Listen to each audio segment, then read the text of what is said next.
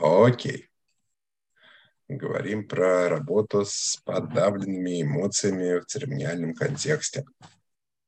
Саму по себе тему можно по-разному раскрывать, и я, наверное, тут немножечко более технически пойду и более с такого психологического ракурса. Но это не единственный способ, как про это можно говорить. Попробуем вот так говорить, для того, чтобы это обычным нашим западным умом было проще всего воспринять, это не выбивалось бы из ряда наших объяснений, как мы обычно к миру подходим. Собственно, работа с подавленными эмоциями – это одна из самых частых ситуаций, с которой мы оказываемся, заходя в церемонию. Вот мы, западные люди. Бывает, конечно, множество других запросов, но чаще всего современный западный человек приходит не с тем, что его змея укусила или там сон приснился какой-то кошмарный, который он не может интерпретировать, как это там в традиционном обществе было бы, а чаще всего приходит вот именно с этим, что что-то не так. Ну и понятно, почему так получается, почему такой контекст чаще всего возникает. Мы существа очень социальные, мы причем социальные сразу в гораздо более сложной среде социально находимся, чем наши предки. Там среда быстро меняющаяся, у нас меняются контексты, там семья, школа, работа, друзья, разные города, разные культуры, ну, то есть много разных таких контекстов. И, конечно, то, чему мы учимся, или тому, чему нас учат, это сохранять некоторый интерфейс, некоторое лицо. Этот интерфейс в разных культурах разный. Ну и, соответственно, сохранение вот этого интерфейса, вот так, чтобы мы выглядели функционально еще и там, соответствовали тем или иным требованиям, вступает в конфликт с тем, что переваривание наших обычных шоков, травм и сложных переживаний, которые занимает в любом случае время и требуется своих обстоятельств, чтобы это переваривание произошло. Чем более сложное воздействие на психику, тем сложнее с ним справляться, больше времени занимает или требует специальных обстоятельств. Часто это либо не происходит, либо не завершается в то время, как нам нужно продолжать иметь дело с жизнью. То есть мы должны оставаться функциональными, но не переварили, не прожили еще то, что в нашей жизни проявилось, имело какое-то особенное значение и не завершено. Ну и мы получаемся в таком процессе перебалансировки постоянной, то есть психика перебалансирует себя, пытается сохранить нашу целостность, а то, что было не переварено до конца, в конечном счете уходит в категорию недопустимого или неприемлемого, прикрывается другими эмоциями защитными и в конечном счете сталкивается с решением о том, что это нужно спрятать. В конечном счете это и забывается. То есть мы часто контекст того, что не завершено, упаковываем в то, что забыто. И вот забыто здесь надо понимать в кавычках, потому что по-настоящему это не забыто, это на самом деле продолжает оставаться элементом психики, просто спрятано. А поддержание лица в этой ситуации, поддержание вот этого интерфейса, чем больше этого непереваренного материала, тем больше усилий это требует, потому что, очевидно, там есть внутреннее напряжение. Я хочу плакать, а мне нужно улыбаться. Да? И мне надо поплакать, но я не могу, потому что мне нужно улыбаться. Соответственно, это требует внутреннее напряжение. И это напряжение, к сожалению, не рассасывается само собой. То есть, как правило, это не очень-то устойчивая ситуация. То есть, в конечном счете, что-то да прорвет. Все усугубляется тем, почему мы, собственно, там говорим сейчас не про шоки и травмы, а говорим именно про зажатые, репрессированные, подавленные эмоции. Потому что эмоциональный слой нам наименее известен, строго говоря. Мы просто в силу того, как мы воспитываемся, усредненный западный человек. То есть, в принципе, нас не особенно кто этому учит специально. Нас учат работать с умом, иногда нас учат работать с телом до какой-то степени, но работать с эмоциями не особенно. Мы учимся через модели взрослых референтов, с которыми мы связаны. Эти модели чаще всего сами по себе не особенно чего умеют или умеют не все. Нам редко кому из нас удается сталкиваться с такими взрослыми, которые по-настоящему хорошо умеют с этим справляться, да еще и могут научить этому. Да?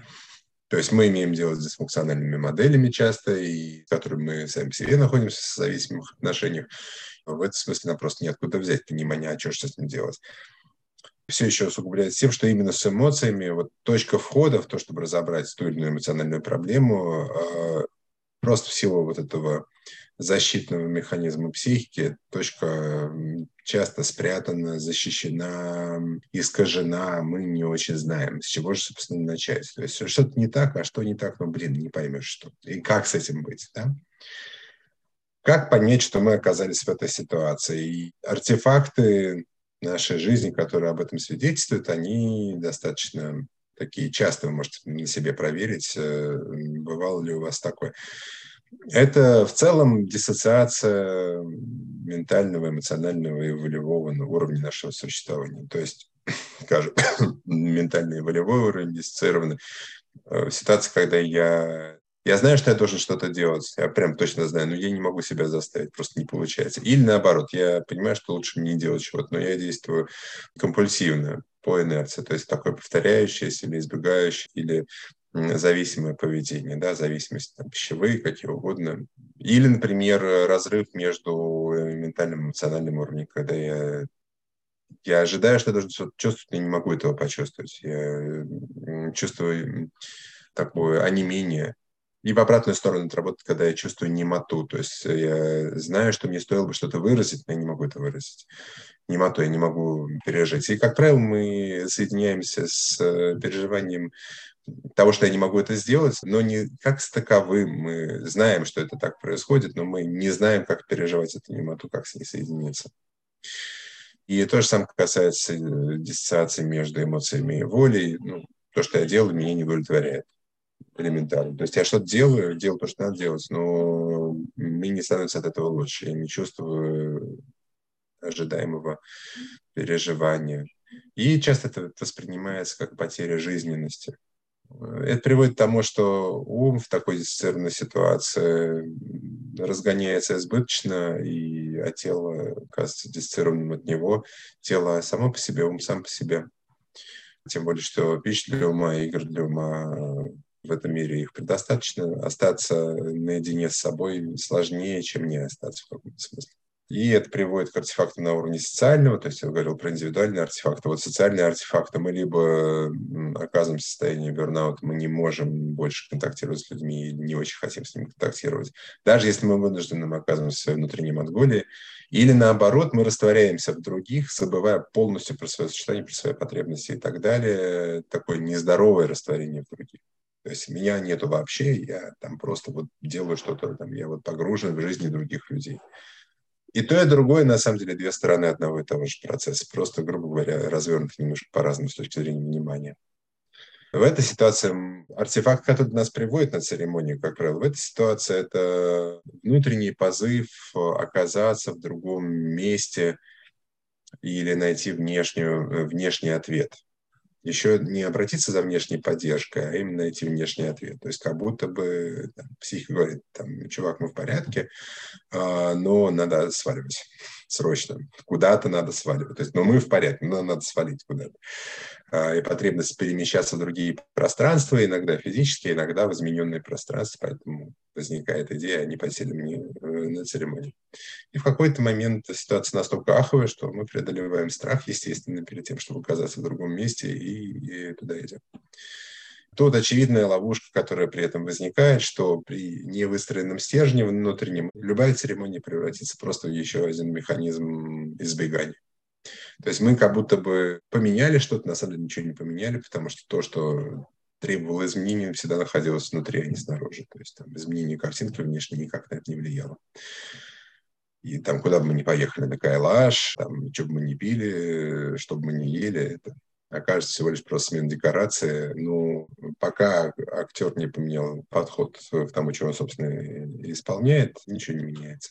Когда мы попадаем в церемониальный контекст, у нас возникает шанс с этим поработать, и с точки зрения ведущего можно посмотреть на это, можно посмотреть с точки зрения того, кто участвует. И я сфокусируюсь на второе, но тем не менее.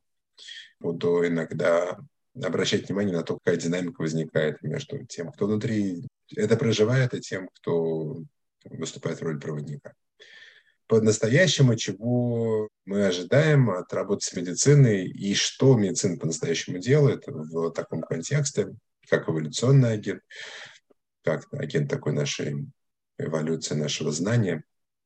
Это воссоединение вот этих уровней ментального, эмоционального и волевого. Причем такое долгосрочное воссоединение. То есть это важно с точки зрения демонстрации примера, что такое возможно, да. Но вообще говоря, стратегия медицины в этой ситуации – это воссоединение этой целостности. Потому что там, собственно, это ее практическая функция, то, чем в основном она занимается. Ну и в более широком смысле мир растений в том виде, в котором он в целительстве применяется. Хорошая ситуация, когда для такого воссоединения ум становится не просто там нейтральной стороной. То есть нам не нужно обездвиживать ум в этой ситуации, нам нужно сделать так, чтобы ум стал нашим союзником. Потому что ум очень развит, у западного человека ум очень развит. И если мы это не применяем, тогда мы лишаем сами себя очень важного инструмента. И здесь вопрос, как правильно взаимодействовать с умом для того, чтобы он как союзник нам помогал в этом процессе. Ну и в конечном счете ум просто слишком активен, чтобы не быть вовлеченным в эту историю, и нам нужно учиться, как это делать. Другой фактор – это восприятие. Почему церемония таким образом работает, и медицина таким образом работает? Потому что как если бы мы получили присутствие третьего участника. То есть вот есть третья сторона некоторые. Не я, не ведущий, там, не я участник, не ведущий, а какая-то третья сторона. Кто-то, кто что-то, что как будто бы перпендикулярно с другой плоскости смотрит на всю нашу жизнь и в этом смысле не испытывает сложности для того, чтобы преодолеть там эмоциональные барьеры и блоки, в которых мы находимся. Как будто что-то, что видит нас насквозь, знает, что вот под этим камушком находится вот этот камушек, а под ним еще вот этот камушек, и оно может посмотреть как бы с другой стороны. Представьте себе, что наша жизнь двухмерная, и что-то смотрит на нее с третьего измерения, видит все сразу. Такое. Мы иногда это объективируем, представляя это как присутствие медицины, то есть конкретно, что вот она вот пришла. Да? Но с структурной точки зрения это что-то, что знает сразу все, да? Такое голографическое знание о нашем состоянии. И это очень успокаивающая штука, поэтому, вообще говоря, там, мы достаточно быстро учимся доверяться, что такое возможно, что есть что-то, что может так посмотреть на нас, или кто-то, кто может на нас так посмотреть. Процесс церемониальный в этом смысле обычно проходит в две волны. Одна волна – это снаружи внутрь, другая – изнутри наружу. И то, что происходит снаружи внутрь, чем мы можем этому помочь, это когда мы осознаем, что даже самые простые истории и сложности, с которыми мы сталкиваемся, имеют потенциал указать на самую глубинную структуру нашей самоидентификации, нашего существования на уровне нашей экзистенции, нашего вот «я». То есть нет ничего проходящего, нет ничего, что не говорило бы про это. То есть мы в этом смысле действительно целостные существа, только не в том смысле, что мы должны все время поддерживать одну маску, а в том, что мы действительно взаимосвязаны. У нас нет палец заболел, это правда имеет отношение ко всему остальному тоже, просто в силу того, что это неотъемлемая часть, это же наш палец. Одновременно с этим есть процесс изнутри наружу. И когда мы выходим во внешний мир после церемонии, мы фактически то, с чем мы столкнулись внутри, должны развернуть, соединить это с нашими обстоятельствами, чтобы это не было просто фантазией, сном, который мы забудем. И очень много может церемоний провести в состоянии, когда церемония закончилась, и все, дальше живем по-старому.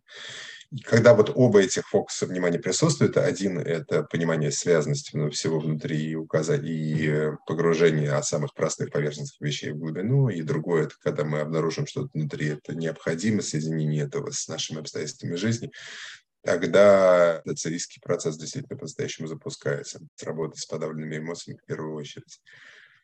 До момента церемонии тут 3 этапа, которые просто технически в каком-то смысле пытаюсь пройти, для того, чтобы у вас была пища для вопросов. Я уверен, что что-то вы захотите спросить.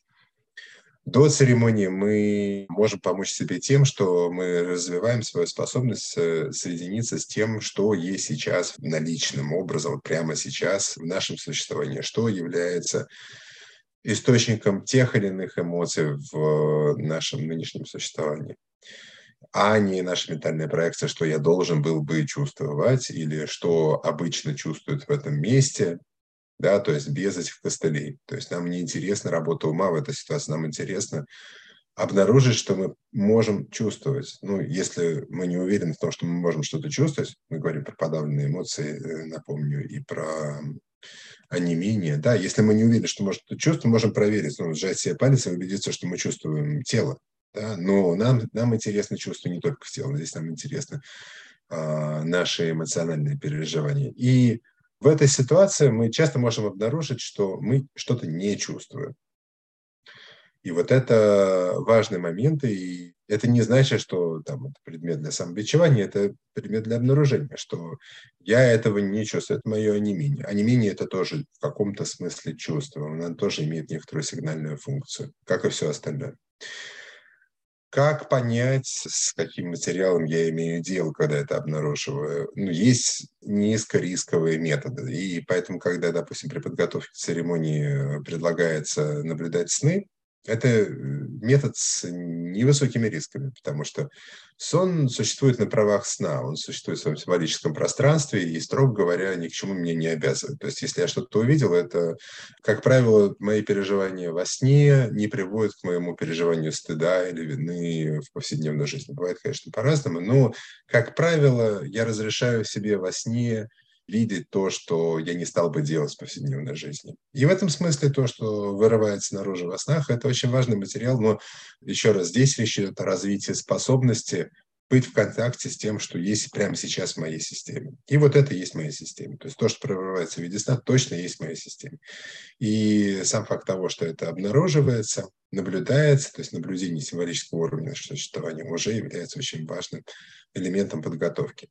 И второй элемент – это перепросмотр или техники вспоминания, когда мы смотрим, на что указывают эти символические ключи. Просто обнаружим, окей, там, я чувствую себя так же, как я чувствовал себя лет в 5. Вот такого рода обнаружений. Чтобы это не слишком сильно психологизировать, это можно оставить просто на уровне того, что я замечаю, что, окей, это я что-то начинаю вспоминать. Сам факт разрешения вспоминать, он приводит к тому, что наша способность вспоминать улучшается. Начинается, как правило, очень просто тем, что я просто вспоминаю мой сегодняшний день, мой прошедший час. И тем самым тренирую свою способность смотреть в свою биографию, выделяя что-то важное. Потому что при онемении один из его признаков – это не просто не то, что мы не смотрим туда, но мы еще и как будто бы забываем, как смотреть в это прошлое. Как бы живем так очень однодневной такой жизнью. И вот два таких больших метода. Один – это соединиться с наличными эмоциями, другой – посмотреть на то, что моя система мне, собственно, выдает. Про нынешние, про прошлое, символические и в виде воспоминаний. Сама по себе церемония в этой ситуации для работы с подавленными переживаниями требует входа с некоторым честным намерением. Ну, что значит честное намерение? Это значит, что я точно знаю, что я пришел, потому что у меня есть какая-то штука, с которой мне надо поработать. Это правда по поводу меня, это не по поводу кого-то еще. Если я уж пришел в эту ситуацию, это значит, что я пришел с невозможностью это разрешить другими способами. Я по-другому уже не смог. Я пробовал, у меня не получилось, и мне нужна помощь в этой ситуации. И расписаться в своей неспособности – это важный шаг, который преодолевает одну из важных социальных установок того, что я не могу позволить себе не добиться успеха. Потому что это тот стресс, который связан с поддержанием лица, во многом связан именно с этим, что я должен всегда быть молодцом внешне, даже если внутри мне очень плохо. А здесь ситуация в том, что нужно сказать, я правда, облажался вот с этим, я не знаю, как поступить, я в неуверенности, я в растерянности, я в невозможности сказать, я в невозможности почувствовать, мне нужна помощь. Даже внутреннее обращение за помощью – это начало важного процесса внутренней коммуникации, который очень дефицитный, его всегда мало. И он сам по себе целитель. Это все еще внутренняя коммуникация. То есть это мое обращение внутри меня с тем, что я переживаю. И если возникает искренний запрос о помощи, искренний в этом смысле это важно, то как бы из центра исходящий, даже этимологически искренний, значит, из центра, то он создает некоторую форму доверия, не поверхностного доверия, настоящего доверия. И это доверие, это на самом деле доверие к самому себе. но это его такой провозвестник, такой, это его предтеча этого доверия самому себе.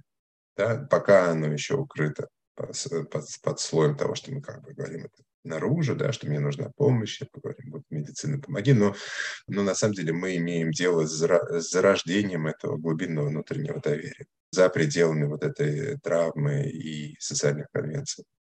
И сам по себе процесс раскрытия, когда уже мы оказываемся внутри церемонии, это процесс тоже последовательно поднимающий материал. И вот тогда, если мы так зашли, тогда материал, который поднимается, он точно, у него есть шанс подняться. Ну, то есть потому что мы его пригласили по-настоящему.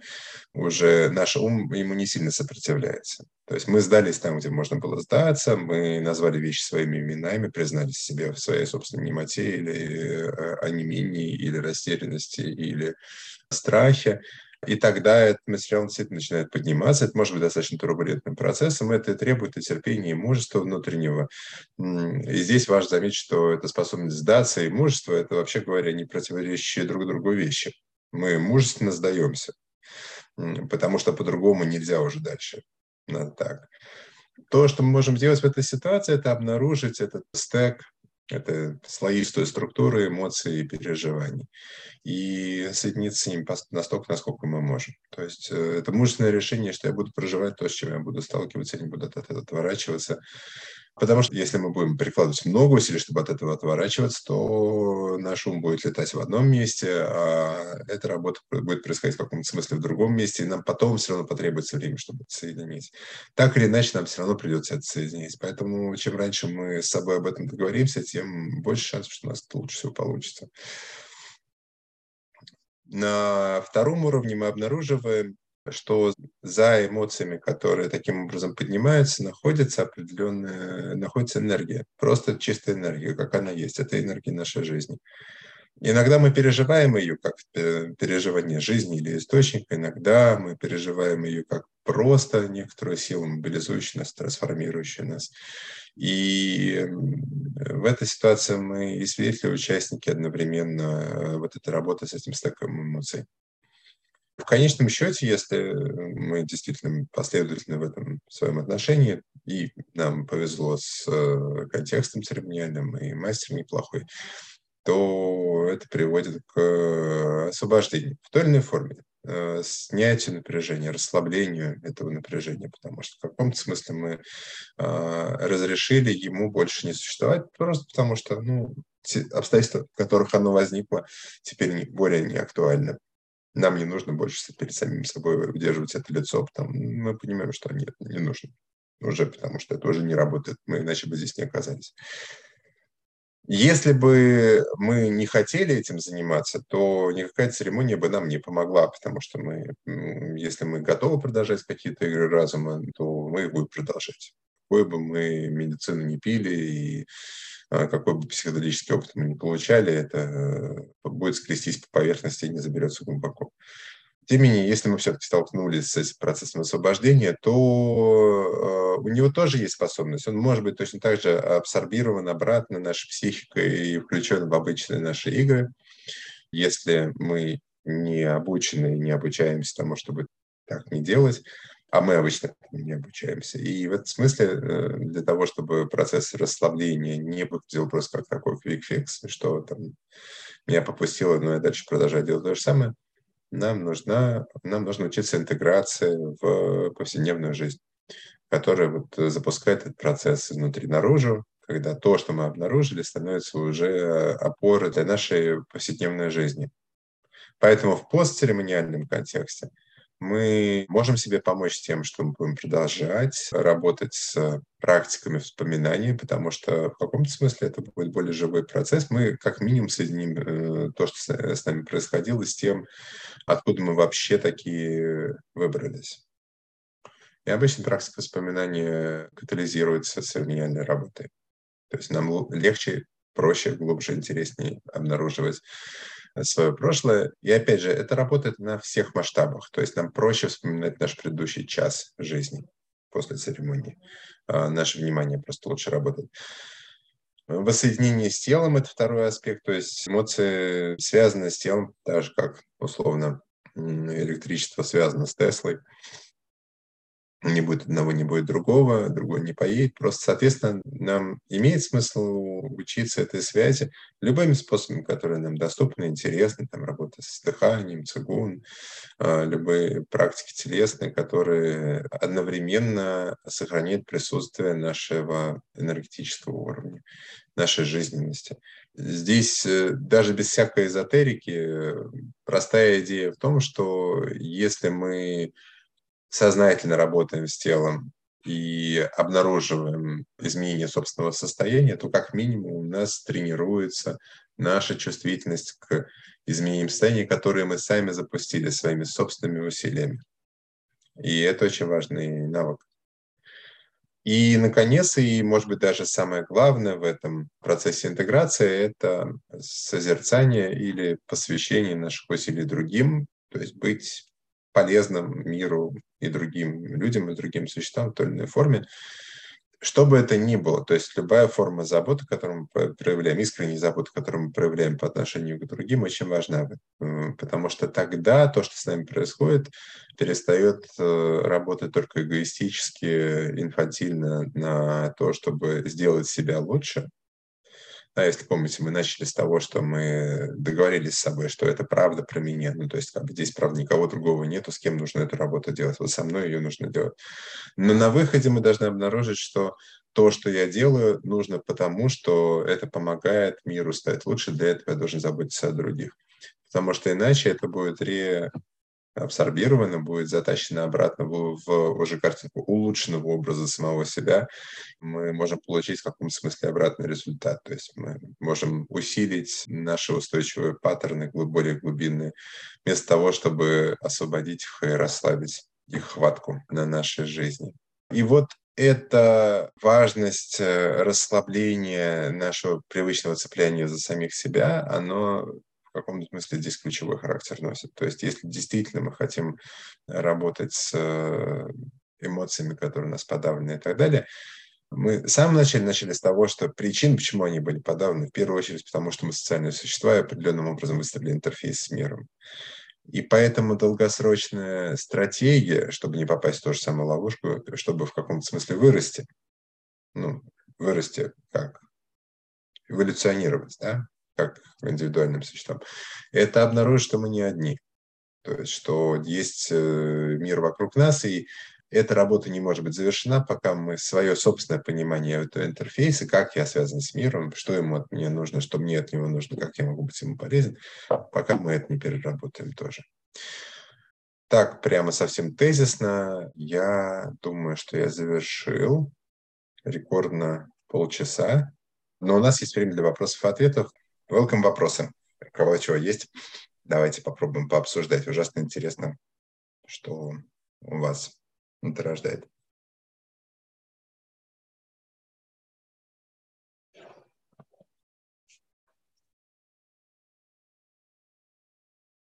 Да. Круто. Ну, хорошо. Информации очень много. Ну, я не знаю, я пока слушала, просто тоже думала о том, как это все еще сходится с концептом 4F response на травму, и что как бы я вот правда испытываю сейчас в диете похожие штуки, но если в своей обычной жизни мой самый главный респонс на травму — это всегда договариваться, то и я как раз недавно с Аленой нашей разговаривала, что, надо какие-то другие механизмы выработать, вообще полезно же все-таки разные иметь. А в диете у меня выходит все, что угодно, кроме договариваться. Freeze, flight, fight. И как бы ты так, окей, ну хорошо, тогда, значит, оно вот так. Может быть, да, какой-то дополнительный показывает мне способ, что так тоже можно. И я понимаю, что, может быть, я сильно бешусь, потому что я не реагирую обычно такими способами. И... Видишь, это такая штука, но диета, она добавляет, конечно, в это все разнообразие, потому что это пролонгированный такой процесс. В каком-то смысле ты находишься в очень длинной церемонии. месячные, да, по сути. В рамках этого процесса что происходит? То есть с чем работает медицина? Она начинает разбирать аккуратненько, как бы разбирать, ну как вот башенку построена, начинает ее разбирать понемножку или там отщипывать слой за слоем, это механизмы адаптации наросшие. То есть это действительно там внешний механизм адаптивный, супер эффективно, между прочим, договариваться, потому что, ну, правда, работает хорошо. А за ним есть и то, что ты делала до того, как ты могла договариваться. То есть как ребенок еще не умеет договариваться, он маленький, он там просто вот это делал. А это что делать? Он говорит, окей, так, значит, мы сперва вот эту настроечку сняли, что у нас под ней? У нас под ней вот это. Окей, теперь мы поработаем с этим, потому что до этого момента оно же так и было, это просто невыносимо, этот фриз, он невыносим, очень тяжело переживается, поэтому ты там психику выстроила у тебя там более эффективную структуру над этим. Но для того, чтобы добраться до того, что она до вот более глубокого слоя, нужно верхний снять. Ну, как снять? Буквально просто выключить его на время, что ты не можешь им пользоваться. Это не значит, что этот навык пропал, он никуда не может пропасть. Но у тебя актуальная работа сейчас в другом. И вот да. Поэтому, но это ее действие в каком-то смысле. А вот то, на что я обращаю внимание, это чем мы можем в этом помочь. То есть как наша активная позиция в этой ситуации, в чем проявляется? Вот в том, что да, ну то, что ты делаешь, это прекрасно. Это просто, да, так и есть, свидетельствует, так и есть. Это действительно мой адаптивный механизм, а это другой. А может быть, под ним еще и третий, и мы, возможно, доберемся до фундамента, собственно, до self-image, до той структуры я, которая тогда не могла с этим справиться, а теперь, возможно, и вполне бы справилась. Да. Хорошо. Ну что, очень круто. Спасибо вам большое. Я рад всех видеть, как нас много сегодня собралось. Тем, кто приехал из Берна, отдельный привет. Тогда вам прекрасного дня. Спасибо большое. И мы наверняка скоро увидимся, ну, как минимум, услышимся. Спасибо, Боря. Отличный спич. Да. Ей! Хорошо. Спасибо. Понимаю вас. Спасибо, Люба. Пока-пока.